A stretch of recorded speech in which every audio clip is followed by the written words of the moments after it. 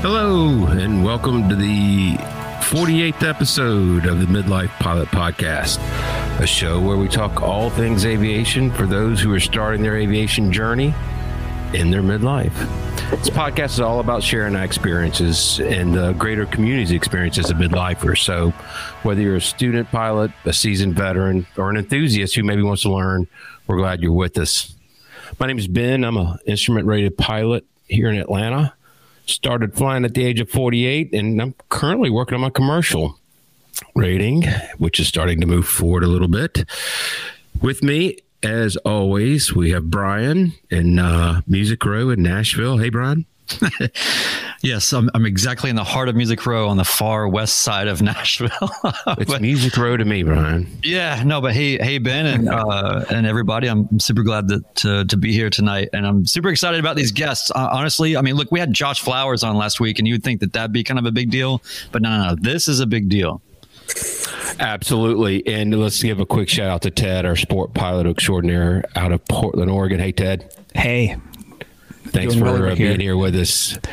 And we're going to get right into our main topic tonight because we have a limited time with these two special people here with us tonight, Scott and Shelley Weckler, who are air traffic controllers and pilots and real estate agents in the Nashville area. And they are in the B&A Tower or up-down facility. So welcome, guys. We're really glad you're with us.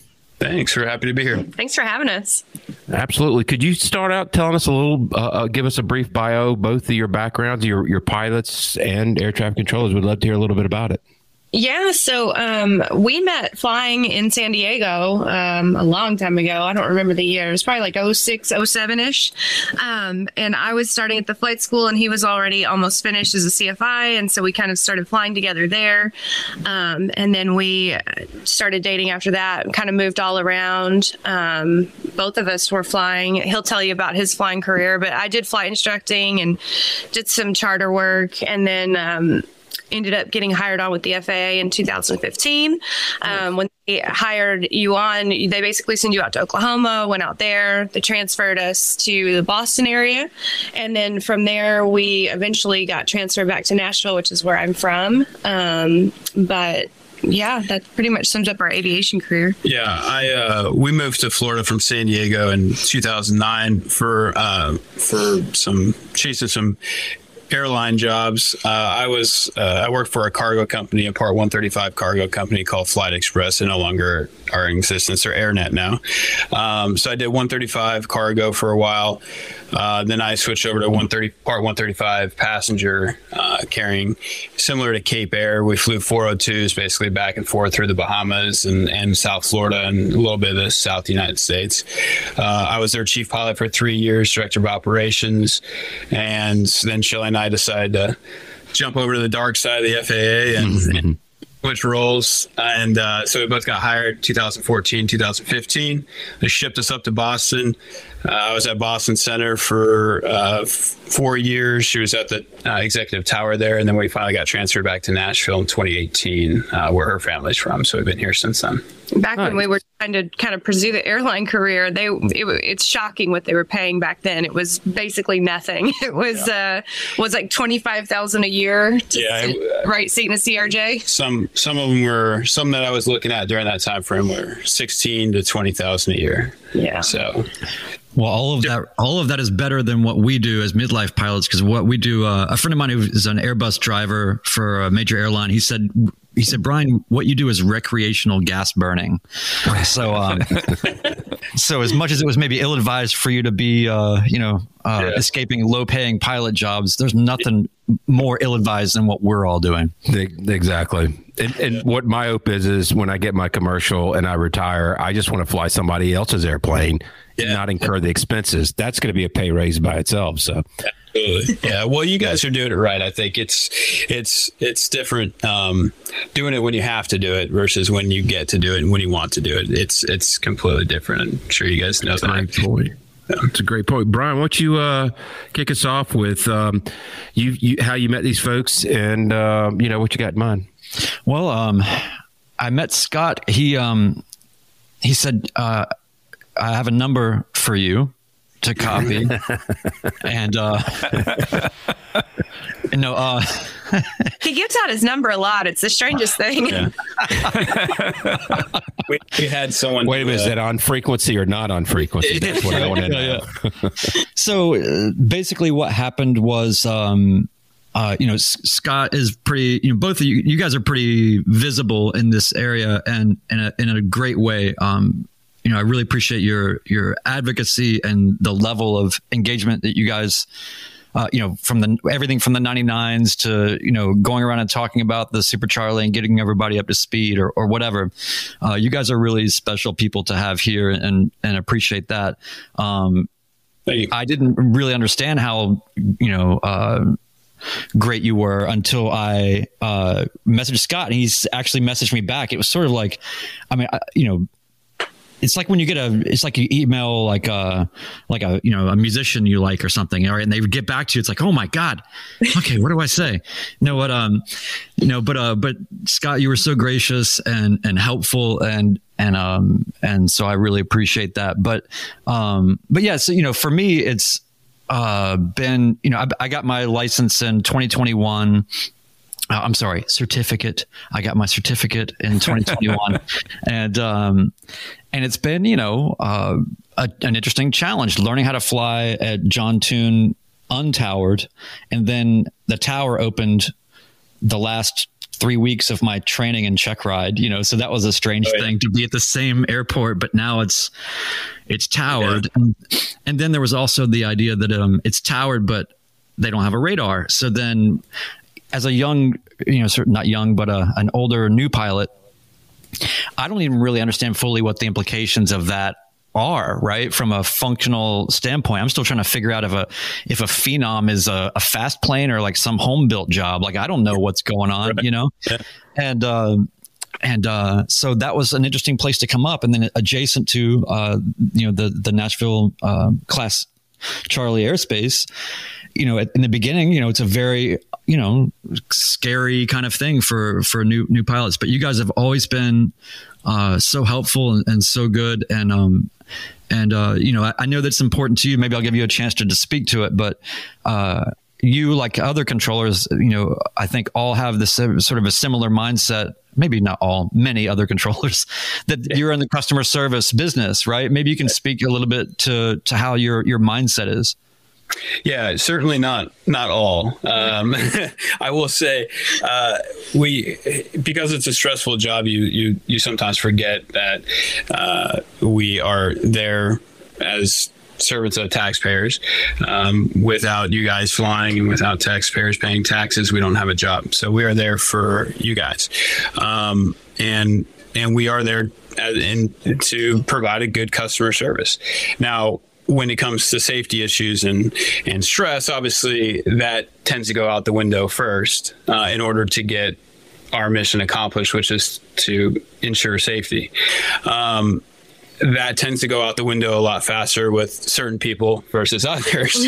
But no, I think it's a really important point that's what we're there for. And that's why Shelley and I go around quite a bit and are very out there with the aviation community, just so we can learn from you guys just as much as you'll learn from us. It's much easier for us to talk about this stuff, obviously, when we're, not working and we have time to really answer questions and just, kind of get some feedback too on our end of what can we do better for the flying community. It's really important to us as well to take that back to our facility.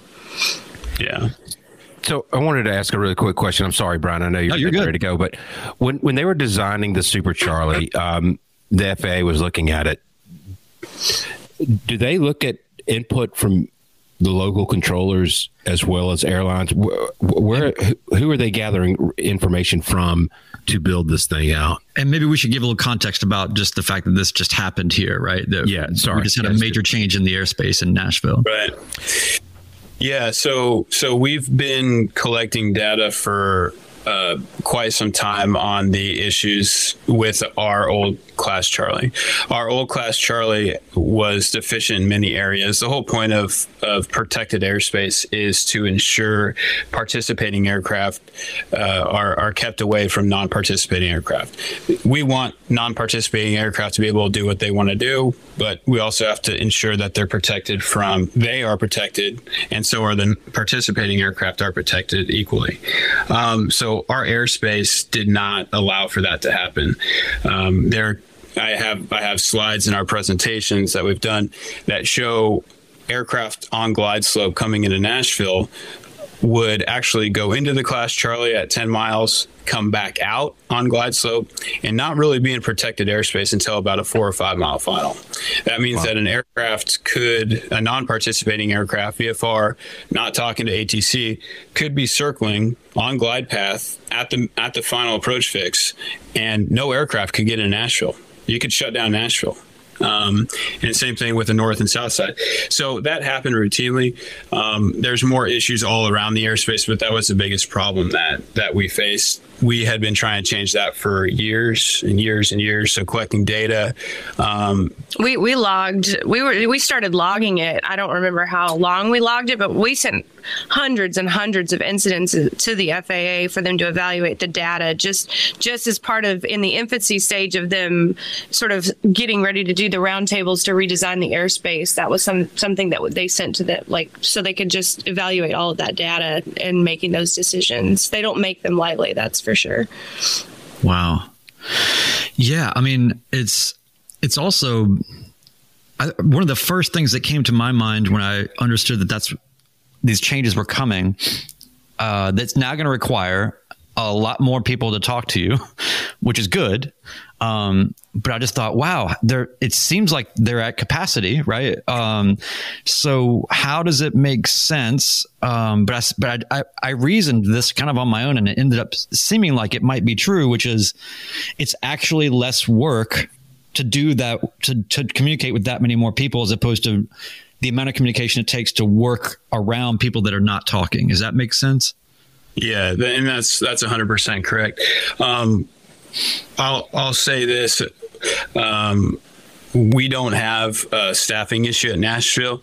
We're not allowed to say that. What we do have is a volume issue at times because we don't have controllers to handle the volume that we have. So it's not a staffing issue.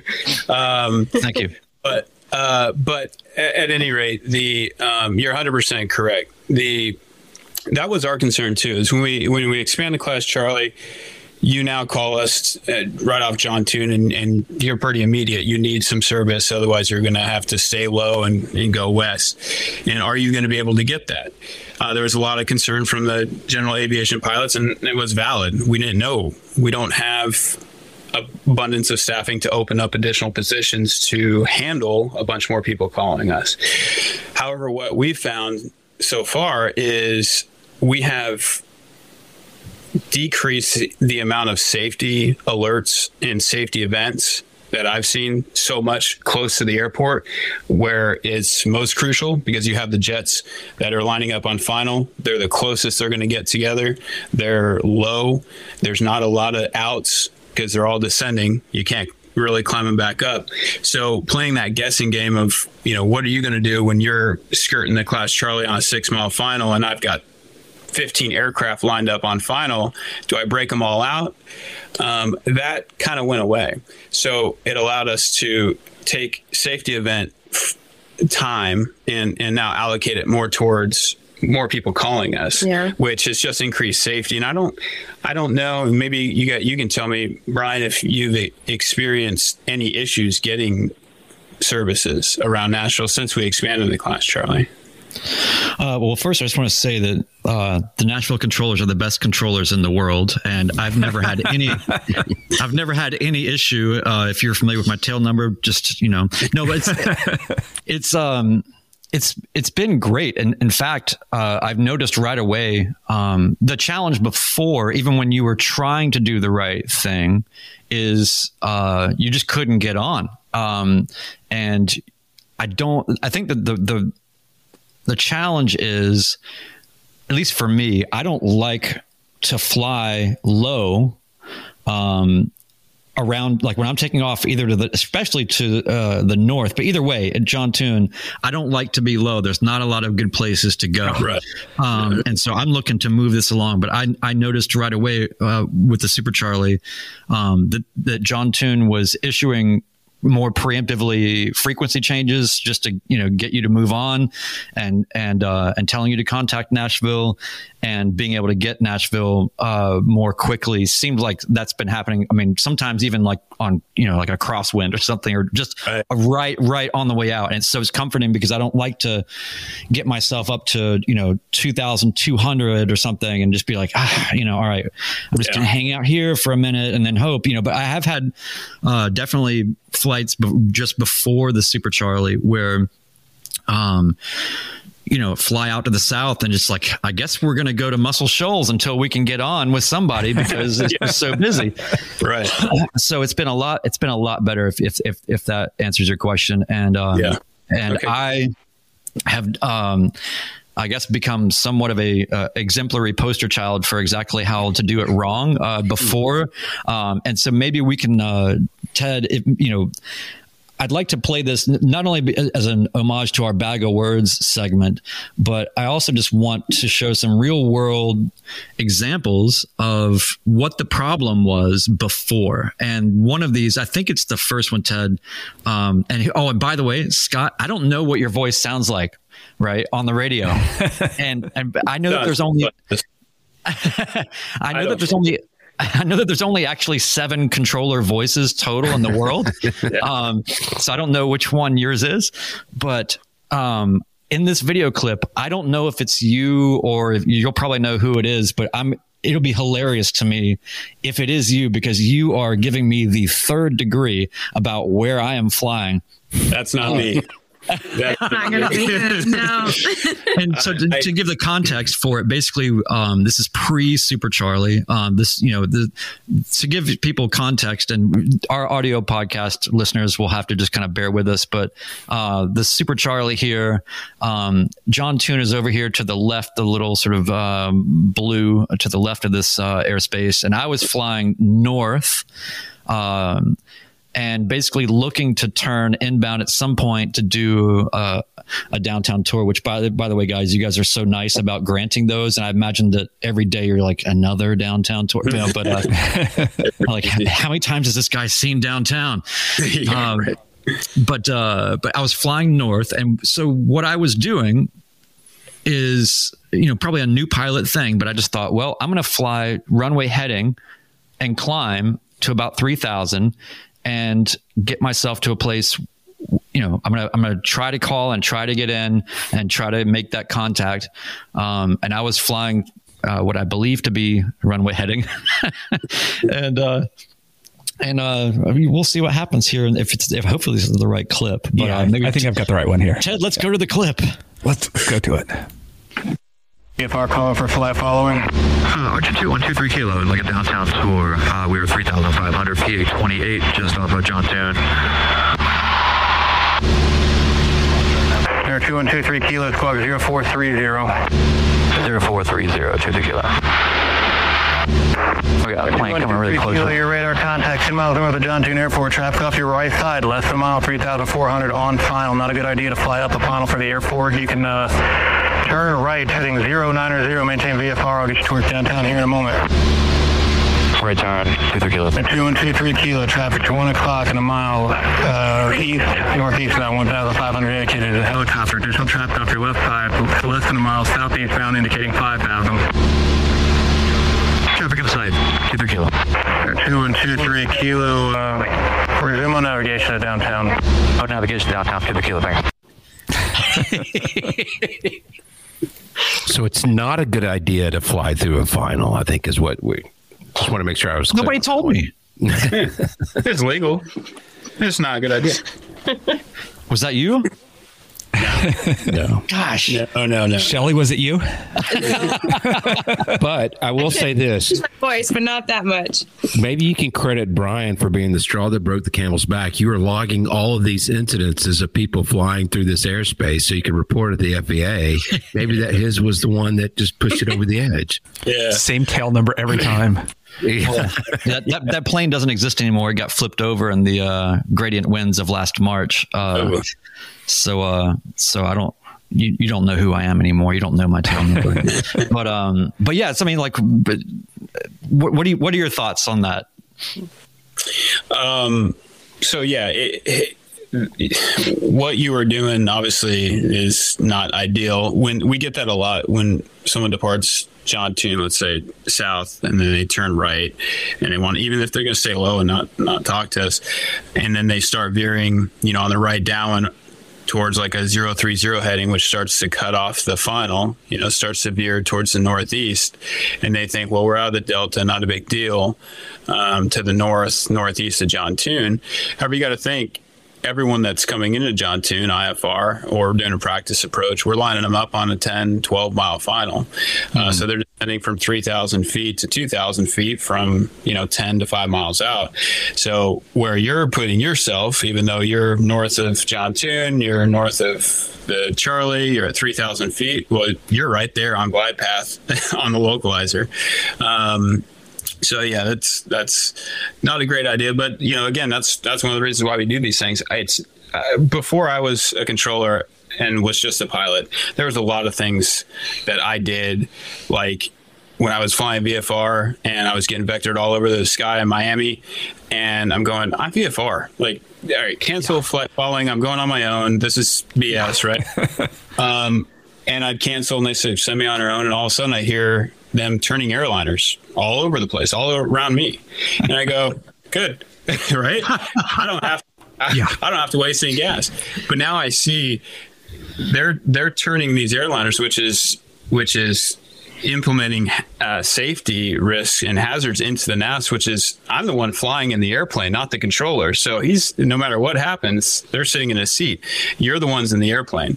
So while it may seem you're getting turned a little bit further than you want, if it's for safety and it's for your safety, then it's important. So again, one of the reasons why we go around and do talks is just so it's understood. It's not always understood unless you see it firsthand like this.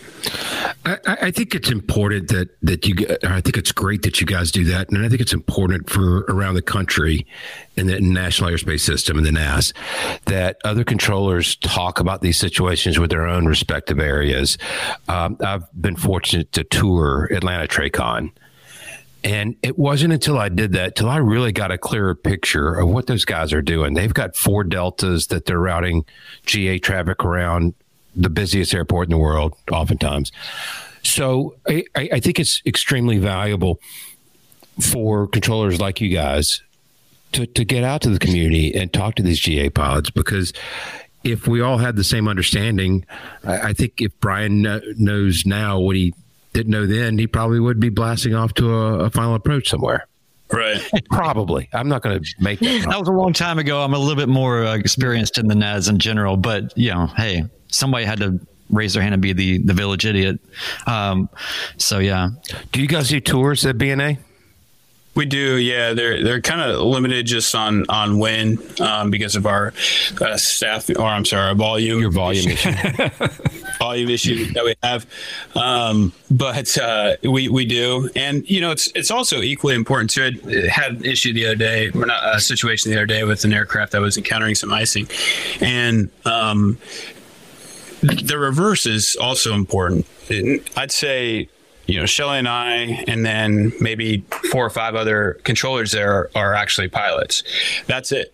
So you're dealing with a lot of controllers too that have never flown. If you're getting icing conditions, we go over that stuff in recurrent training. However, if you hear it once a year about what a pilot's experiencing and you're doing all these other things, are you really going to remember it in the time versus a pilot that's actually experienced that, knows how to handle that situation? So it's important for us to get your guys' experience and what we could do to help. So if you guys ever have any sort of, Brian, if you ever have some sort of actual serious issue or serious situation like icing, you're encountering icing, and you want to come in and discuss, hey, I really appreciate you guys doing that. Here's what you guys did, or, here's what I was experiencing. I think that's a very valuable thing. And in Atlanta and in Portland, where you guys are at, that's something that, if you have a situation like that, that may be beneficial for the controllers to hear. Absolutely. Yeah, I fly out about the 10th busiest Delta approximately, and I toured their tower recently. I've been in the Charlie, but it's the first time going to the Delta, and I said, I thought you didn't like to give flight following. They're like, oh no, we love it, like on the ground. And I was, I must have just had a time in the past that they were too busy to do it or something. And right. So I've been trying not to do it ever since then, and waiting and calling up the Charlie, trying to get it before I got into their path. And, so it was like things like that where it's just good to actually talk to the people and, sure. Yeah, absolutely. Does how does it affect you or change your daily operation?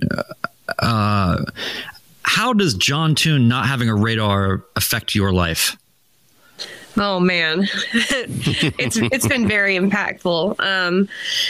Prior to them opening the tower, a lot of times you could just coerce people into canceling and going on their own. And so, you'd have, 5 or 6 IFR inbounds to John Tune, and you could, say, well, you're number 4. And they go, oh, okay, well, we're just going to cancel and go VFR on it. So they would just be canceling. And so they're like, all right. So it would cut down the amount of sequencing that you had to do exponentially. But then when you talk about their equipment limitations, I mean, they don't have a radar scope. And I know that you said that, as a newer pilot, maybe you don't really fully understand all the implications of that. But one of them is they don't have a FIDO, which is what would print out an inbound strip. So they have no way of knowing who's coming to them. They have no way of knowing what IFR traffic they're getting. So we actually, while you're working the west position, you actually have to call them on the landline.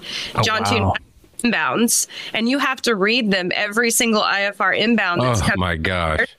In addition to working all of your live traffic. So you're trying to find a time, and so you hear like I'm on the landline, but it is so true because you do spend such a large amount of time on the landline that, you've also got pilots calling you at that time. And so then we also have to read everybody's clearances. So they're just the middleman. So we read the clearances to the John Tune controllers, and the John Tune controllers read them to the pilots. Sure. So if you have you call clearance for your flight plan and they take a few minutes, that's because they're trying to get a hold of us to get the flight plan. Yeah. So as we're working our traffic, we're now then having to also read clearances, to a controller who's then relaying them to you. What we need to do here is to all of our midlife pilot audience, write your senators and say, we need radar and FIDO at John Tune. Badly. It was so weird. Yeah. Like it was noticeable. That makes no sense. The first time you're going in there, like, where are you? And yeah. Well, and that also too, for efficiency, if they're counting on position reports. So if you call up and you say you're 10 miles to the north, but you're really 10 miles south, they think you're 10 miles north. They have no idea. Also, if you're waiting to take off and they have traffic on a 3 or 5 mile final, you're sitting there and you go, why am I not taking off? Like, this is ridiculous. I haven't seen an aircraft forever. I easily could have got out.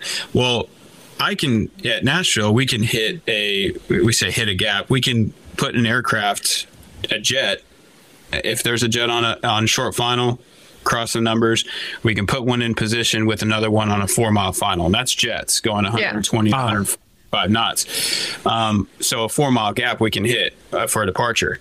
At John Tune, they may not hit a 4 mile gap with Cessnas doing 60 knots because they can't see where they are. And it's really difficult to see too. I mean, you can have a citation going, 100 knots on a 3 mile final, and you can hit that gap. You're only going 100 knots if you've got a headwind or something.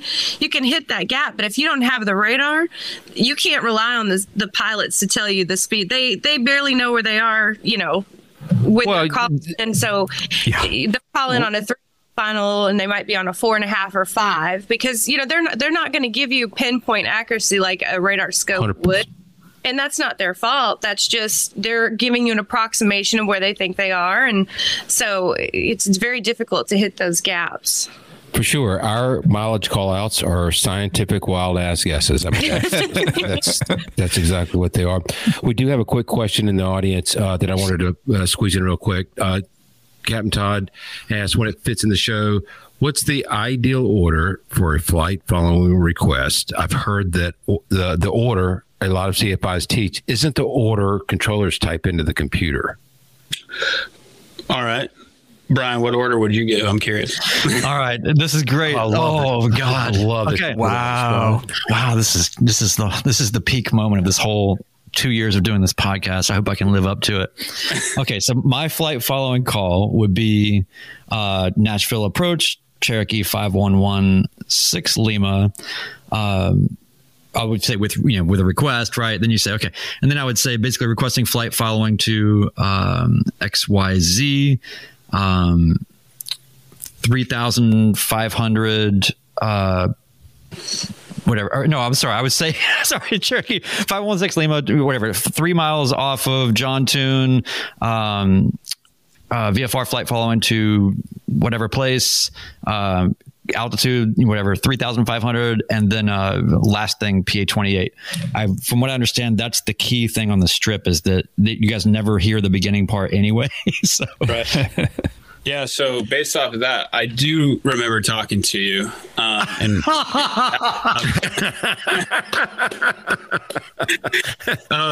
you're not on the list. Yeah, you're on the list. Yeah, no. So that's basically it. So we're just looking for call sign, and I appreciate a initial call. You can, some controllers say, no, just give me it all at once. But if I'm not ready to listen, I'm not going to hear it. I'm probably not going to hear this. So I appreciate a request call first. That way I'm listening, and if I'm doing something else, I can get back to you. But yeah, call sign, destination, type aircraft, and altitude is how we put it in. We don't have kilo. If you say kilo, what happens is you go, there are 1, 2, 3, we're departed John Tune going to wherever, Dixon. So, or I don't know, kilo Bravo whiskey golf. So I start typing in kilo Bravo whiskey, you say golf, and I go, okay, backspace, but you're still continuing talking, right? So my brain's going, all right, backspace, Bravo whiskey golf, and then I have to go PA. All right, what altitude did you want? So we don't use kilo. You don't have to use that. The center can use that, but they automatically put it in, so it doesn't. You don't need to ever say that. Yeah, you won't hear the center controllers complaining about kilo. It's always terminal controllers because our equipment capabilities are very different. Yeah. So that's the order. It doesn't matter so much if you do it in a different order. I wouldn't say you have to change things or really think about it. It's 4 things. Obviously, your call signs first, and then after that, it's destination, type aircraft, altitude. If those last couple things are mixed up, it doesn't matter so much. What about where you are? So that's a good thing to say. If you want to say we're 10 miles west, that gives us an idea if you're not, where to look first of all, and if you're not even in our airspace, because there's no sense of getting all that information. Right. Or we'd hate to be close to another tail number, or something, and get misidentified and then assigned wrongly. Well, so we don't identify you until we give you the squawk code and we see that squawk code change. So I won't radar identify you until I see your transponder change, and that's how I ensure it's you.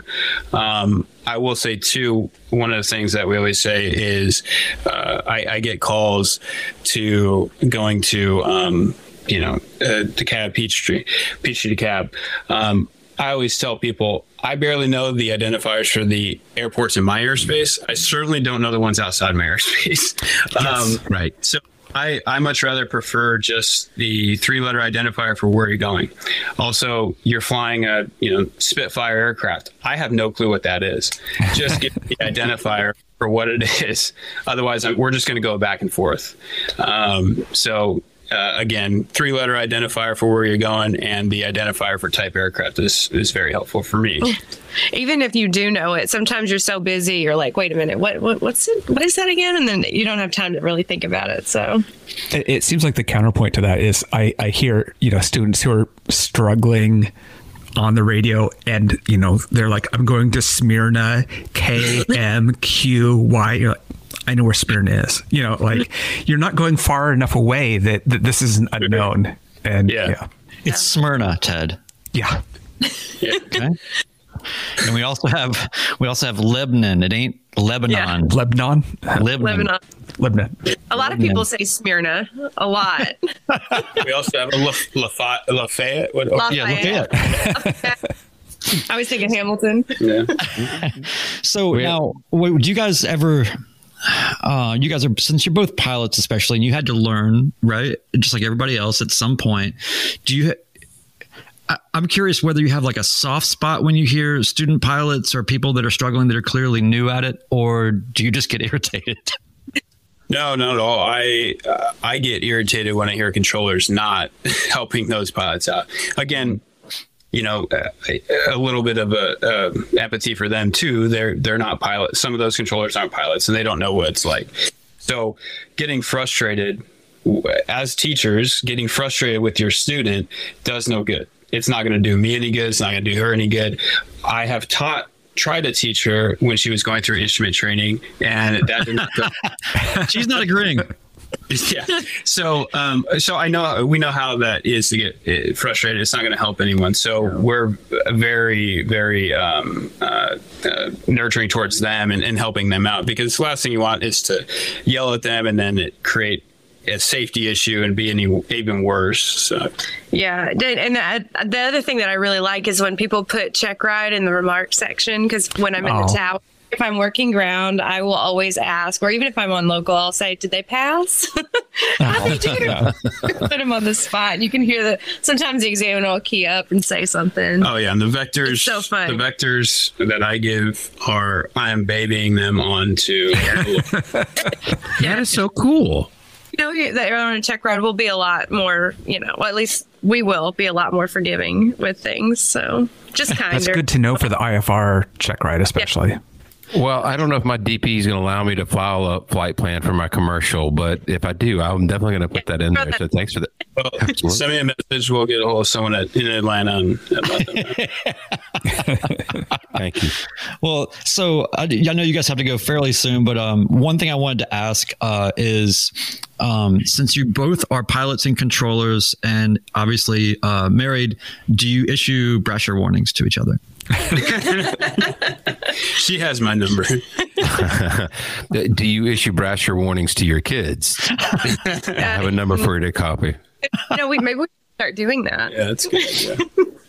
Yeah. Very cool. So what advice would you have, or actually let me back up and put it this way.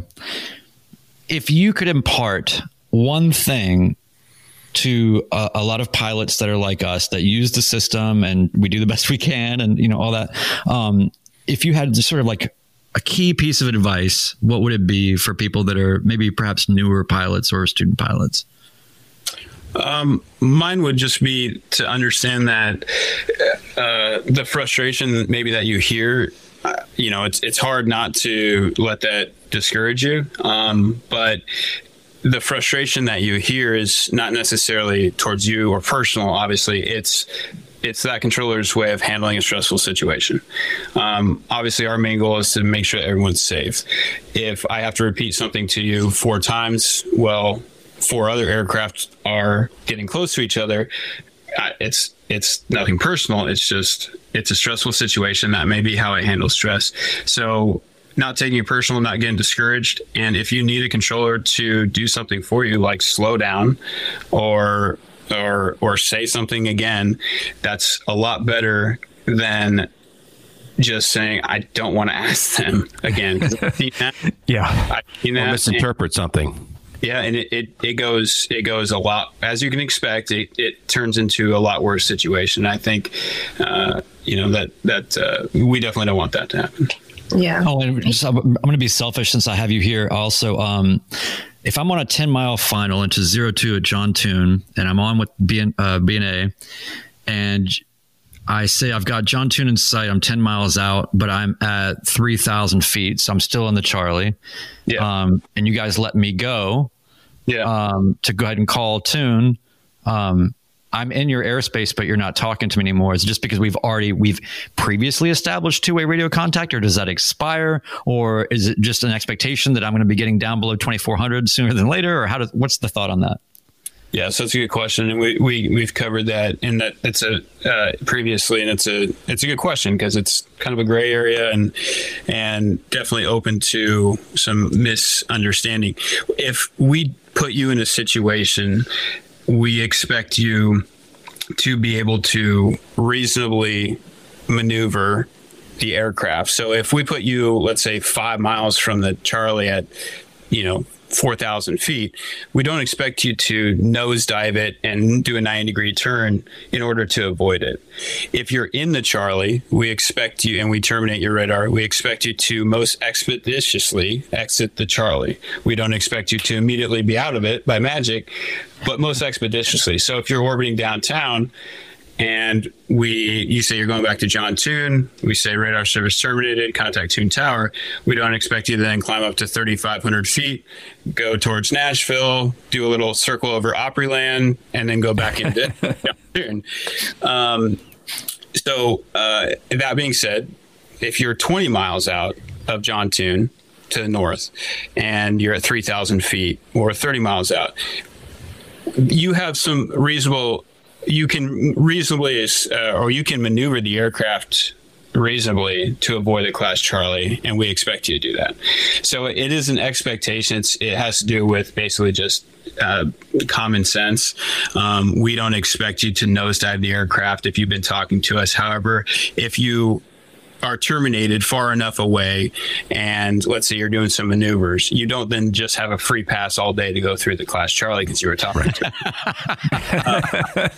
So we had that situation actually a couple of days ago, and I was involved in it, working an aircraft that was coming from the east side, going over to John Tune, and about 15 miles north, he was terminated. He's going into John Tune, clips the Class Charlie. The West controller didn't know East controller was talking to him. So we called, we issued a brasha to him on the ground. Well, come to find out, he was talking to us. So that's nothing he did wrong at all. And there's no issue with him. It'll all go away. And that's all recorded. And that's what the reviews are there for, the review of the tape. So when you get a brasha, we'll review everything. It's not this immediate pilot deviation. That's why we say possible. It's because then we go and review it. And if we find that it was our fault, then, nothing happens. Wow. So I've probably almost gotten a couple, but I never intended to, but that helps a lot. Thank you. I know do you guys need to go now? You have a... No, we're good for a little bit. We got a few more minutes. We do have one question from our chat room. It brings it up. Juliet Echo Foxtrot, controllers can be bad. Sorry, I just lost my entire computer. How does both of you being controllers affect your lifestyle like that?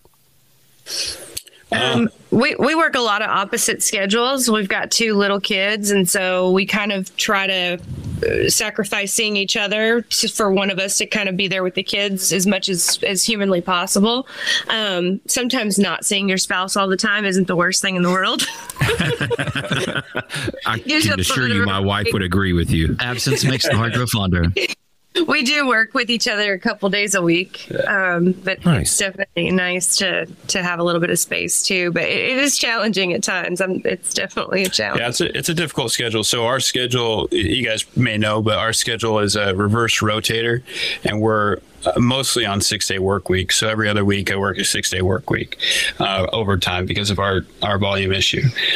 So we start at a night shift. My Monday is a night shift, a 2 to 10.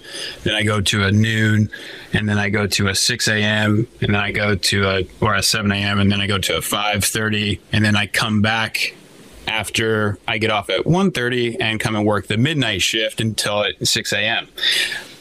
So it's crazy. You get everything done in about 4 days, 5 days of work, and then you come back for your overtime day. So it's a lot, and it's kind of sleep depriving. But the benefit is I'm not sure. What is the benefit? The benefit is, I don't know. You love what you do. You do kind of get, if you work that overnight shift, you kind of get a little bit of an extra day off. But although you're sleeping for a portion of it, it's obviously not as busy at night. So it is kind of like a little bit of a break, and then kind of lead into your Friday, kind of a longer-ish feeling weekend, even though you've worked, the full 40 plus hours that week. Right. Well, you guys have been, and we haven't even gotten into, let's have you back on or something. Cause it's like, you guys are like novels, we haven't even gotten into the real estate. Yeah, we did real estate. And all this, we thought about trying to crowdfund the last estate you advertised, the $1.9 million. I'm happy to say, as of 2 hours ago, that is under contract. So, congratulations to you. Yeah, it's a beautiful place. I did notice one of the comments I was reading. Someone had commented about Alyssa commented about being sent right over top of Nashville, going to John Tune.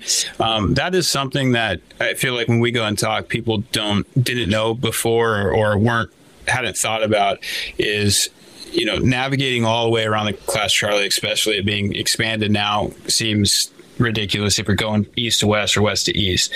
A good spot for us as controllers, obviously you have to be talking to us, but a good spot is right over top of the airport at 3,500 because there's not going to be anyone there, or shouldn't be. Right. Even in a go-around situation, there shouldn't be anyone there. So we have that in Atlanta. They put us right over the top of Hartsfield at 4,500 feet. Yeah, it's a great spot. So if you give us a call, and a lot of times if you ask for that, we know that the drill. Exactly. A lot of times we'll just do that. If you call us, a little bit southeast, and we get the choice to make a split decision on, are we going to vector them around or are we going to send them over the top? You're going to get what we want. If you just say, I want to go over the top, 99% of the time you'll probably get that. So in Atlanta, there's the Bravo, it's very big, and it adds, the town that I grew up in should be a 30 minute flight, and it adds about 30 minutes to it, almost doubles the flight having to go around. And you're exactly right. They do it exactly the same way. Hey, want clearance in the Bravo, I'd like to go over the top. And they'll say, climb to 4,500, and I need you to turn to a 180 heading. And they'll vector you around a little bit, but it's the best place to be, and everybody wins in this situation. Yeah. It's great with a passenger because you get to put them over this big airport, and it seems so exotic, and it's like, well, it's where they want me anyway. It's also nice to have a anytime you can fly over a giant airport that has lots of emergency facilities, like when you're thinking about best place to land, it's like, this is great. I wish the whole world were just lined with airports like that. But yeah, so that's super. I've definitely started to, when I'm coming from the east, I'll just go ahead and line myself up to do that anyway, and that seems to kind of predetermine that they'll just let me. You will let me keep going. So that's really that's awesome. Well, look, we don't want to take all your time. We do want to take all your time, but we can't take all your time. We did have some more things to talk about. Maybe we can have you back sometime in your copious spare time. But no, it means a lot to have you guys, like I said, reaching out, advocating, helping people out in the community. And the only thing, my final words here are just going to be that, my tail number is Cherokee 5116 Lima, but hey, half the time it's my partner flying the plane. So if anything's going, a little wacky, it's probably not me. If they're doing exactly the right thing, it's probably me. No, but do you guys remember tails? Do you remember tail numbers? Do you have them like in your head, like the training planes at John Tune or that kind of thing? Yeah. Oh yeah. Yeah, we do, and obviously we're friends with quite a few pilots, and I'll recognize the call sign and I'll think, who is that? But yeah, no, I remember quite a few, and I'll talk to you if I can remember it. And if you ever get in a bad situation, just tell them that I said it was okay, and it won't help. It won't help. It might make it worse. I wouldn't do that. Right. Like, there's just gonna be like a name for it, like the Weckler Pass or something. Like it's well, thank you guys so much. Do we, Ben? You want to do our little quick housekeeping thing? I guess that'd be great. And I want to offer my thanks as well. It was very nice to meet you both. We'll have your info in our show notes, how to get in touch with you for the real estate. I've got 4 years to go and I can retire from my job. So there's going to be a really good chance I might be calling on y'all. Yeah, absolutely. Much to my wife's dismay. So yeah, we want to. But thanks. We'll say goodbye now and thanks for joining us. Yeah. And I'll leave it with Brian. I know you had asked about doing this more routinely, and we, like I said, our schedule is pretty crazy. But anytime that we can link up, and you guys have some questions, we'd love to do it. So yeah, happy to be here. I really appreciate you guys so much. It's an absolute pleasure. I mean, I feel automatically like I'm a better pilot already, just because I've learned a lot of things, and I feel like if I screw up, I've got somebody I can call to help me out. So but I really appreciate you guys so much. Thank you very much. You guys can go ahead and disconnect and carry on with your lives. And we're going to sit here and figure out how to spend money instead of make money. Yeah. Nice to meet you guys. Thank you. See you guys. Thanks. All right. Yeah. Thanks for getting those guys. They were awesome, Brian. Yeah. Yeah. I feel like that if that's something we could do almost like on a near monthly basis, it would be so helpful. Kind of cool if we get controllers from all over the country and learn about their different challenges. Well, I think we can pick their brains for another once a month for a year straight and still have questions for them. Yeah, and I feel bad in the sense that everybody, like, it's such a unique point of view to be in this particular airspace and the unique challenges of this airspace, but I hope that people got something out of it that is more universal. But if anything, they're people too, and they're customer service oriented, and they want us to win, they want us to succeed, and they want us to stay the hell away from other airplanes. So which is what we also want. So that worked out great. Yeah. Well, we wanted to let our audience know we broadcast live on YouTube, usually every Tuesday night at 8 p.m. Eastern, 7 Central, and 5 Pacific. You can find us at youtube.com/@midlifepilotpodcast.com. No, I'm sorry. Yeah, that's it. youtube.com/@midlifepilotpodcast. Live chat is always open. We love the feedback you give us. The audio only version of this podcast is at iTunes, Spotify, or wherever you get your podcasts. And people can support us, right? 25 cents an episode. I'm getting there. Be sure to subscribe and leave us a review. Support us through Spotify, 99 cents a month, 25 cents an episode. I mean, that's the best deal going. Your support helps us at least try to get our heads above water. Maybe purchase a little bit of equipment. We also get Ted out from being under the submarine that he's in. My audio is, or my video is so messed up. Yeah. Oh, nice. So new cameras, new mics. We love getting feedback. We love your suggestions. We've gotten a suggestion from Carl S. in the inbox, which is at midlifepilotpodcast@gmail.com. Ted, if you could throw that up there. Carl suggested, we're going to probably implement this next week, as a kind of a flight following, or where are they now? We're going to interview somebody in our that's following us, see where they are today, and then maybe check back in with them for 6 months. So that was a suggestion from a listener. Yeah. To say, we would like you to keep, like, sort of bring somebody in, get where they are now and what their challenges are and what they've managed to get done and maybe what they need to get done or how they're doing. And then we can choose maybe some interval, 6 months or whatever. And then we're going to bring them back on and kind of just check with them. So we can kind of follow along with people that are perhaps in similar tracks or I think that's a great idea. Yeah, I do too. Thanks, Carl S.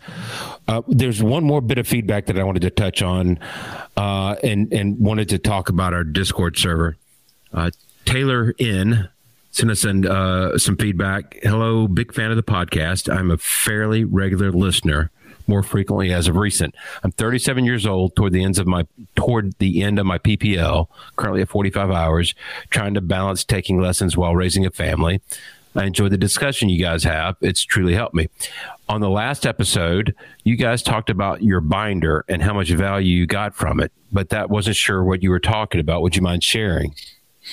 Well, we put a call out to the people on the Discord, and they stepped up mightily, and Taylor joined our Discord server, and he had all the information he could possibly want, and probably more some. So binders. Binders are important. I've got one right behind me for the commercial. Yeah, I didn't even know about it. Email us at midlifepilotpodcast@gmail.com and say, I want to be part of the Discord, and we will send you an invite, and you can join one of the greatest communities that I know of. What do you think, guys? That sounds great. Yeah, I think it gets better and better all the time. And it's now that we've started doing these once a week, things have kind of accelerated, and it's been really cool to see. Yeah. And you guys have been great stepping up for the great Chris Moran. Miss him. And I mean, he's not dead. We don't have to pour one out for him or anything. No. We need to bring him back on soon. Yeah. Good to see Flying Midwest podcast in the chat. Hey, I've been listening to you guys. Y'all are killing it over there too. Want to give a quick shout out to them. And we have a huge announcement, by the way, and we didn't even really build this up, but we are up against the wall on time a little bit, so maybe we can make this announcement. And I think Ted, you press the button and you say the thing. I'm confused what this announcement is, though. Oh my God, are you serious? You're the one that built the whole thing. What is the greatest thing that has happened in the last week and a half? My spouse flew in the plane for the first time. Oh, see. It's hard to guess what it is. We went on just slightly more than a pattern, and she's like, "Get me out of here," and she's looking forward to going again. So we'll talk more about that. We'll talk about that next week. Next week's hangout show. What Brian and I are talking about is. Yep. Why don't you tell our group about what that is? Ted's taking his clothes off. I'm taking my clothes off. The audio people need to understand that this has gotten scary. Be thankful. Oh, that's nice. Yeah, so I have the fancy polo shirt. We've opened a merch store. Is our announcement. And people are getting merchandise like crazy this week. I've seen, there's some T-shirts out there. I got a mug in many pieces. There's lots of stickers out there, and I got this polo shirt. Sizes seem to be a little large, so let us know what you feel when you have you washed it yet? I did. I washed it on super hot and dried it super hot, hoping that would shrink. Oh, and it's still like a size big. So I'm just saying, it's fine. The hats are the most comfortable hats I own. I love my hat. I'm going to go buy a different one with a different color scheme. So store.midlifepilotpodcast.com. It'll be in the doobly-doos or the show notes, whichever you prefer. We've got a lot of great things in there: T-shirts, hats, glasses, stickers, mugs. It's Brian, you and Ted did a really good job putting that thing together. Buttons for your jean jacket that I used to have in the closet from 1984. That's right. And Ted, the shirt you're wearing, the polo shirt, it's got like an embroidery kind of thing on it, right? Like it's not just some. Yeah, it's legit embroidered, which is pretty amazing. It also has it on the sleeve. So oh, that's cool. I thought it was pretty cool. I like wearing like kind of little button-up shirts, and so it's. We got to get you one that the two people can't fit in. So what size is that? This is a large, which is what I normally wear. I'll order medium, and I'll see how it compares. Yeah. Okay. So they're made in Madagascar, apparently. So that's what they're known for: embroidered polo shirts. Yeah. Even back to. Yeah. So